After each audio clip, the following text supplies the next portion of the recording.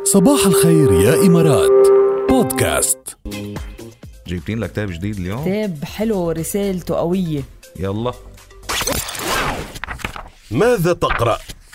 بماذا تقرأ اليوم بدنا نخبركم عن كتاب اسمه دع القلق وابدأ الحياة، طبعا للكاتب كارينجي.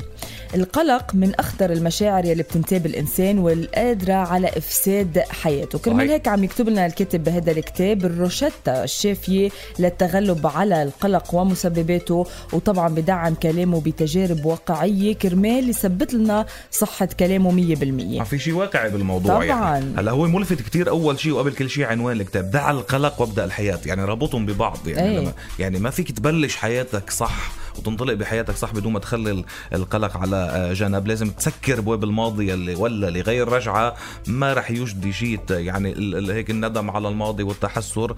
وباب المستقبل يلي ما اجت بعد كمان لازم مش تسكرها، بس لازم ما يكون شغلك الشاغل بس. عود نفسك على العيش بحدود اللحظة، بحدود الحاضر. عيش اللحظة قد ما فيك.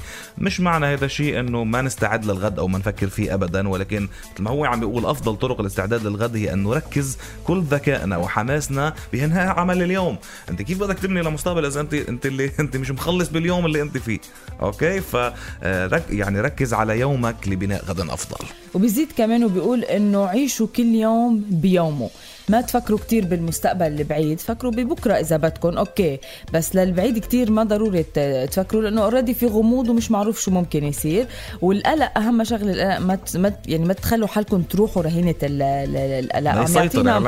عم يعطينا أمثلة كمان من حياة أشخاص، مثل عم بيقول إنه عم يعطي قصة لستيف كوك صارت معه كمان، ستيفن كوك عفوا، وغيره كتار من الأشخاص اللي عرض لهم قصصهم بهذا الكتاب. يعني بيعطي أمثلة من واقع الحياة وبيطرح حلول عملية. طبعا إحنا ما رح نتوسع فيها لتقروا الكتاب، يعني مش هنعطيكم كل شيء بس ننصحكم للي عن جد عنده قلق شديد، للي بيقلق كتير، بيفكر كتير، دايما مش بيقدر ينام على شوي من قلقه وتفكيره الدائم بمصيره بشو حيصير.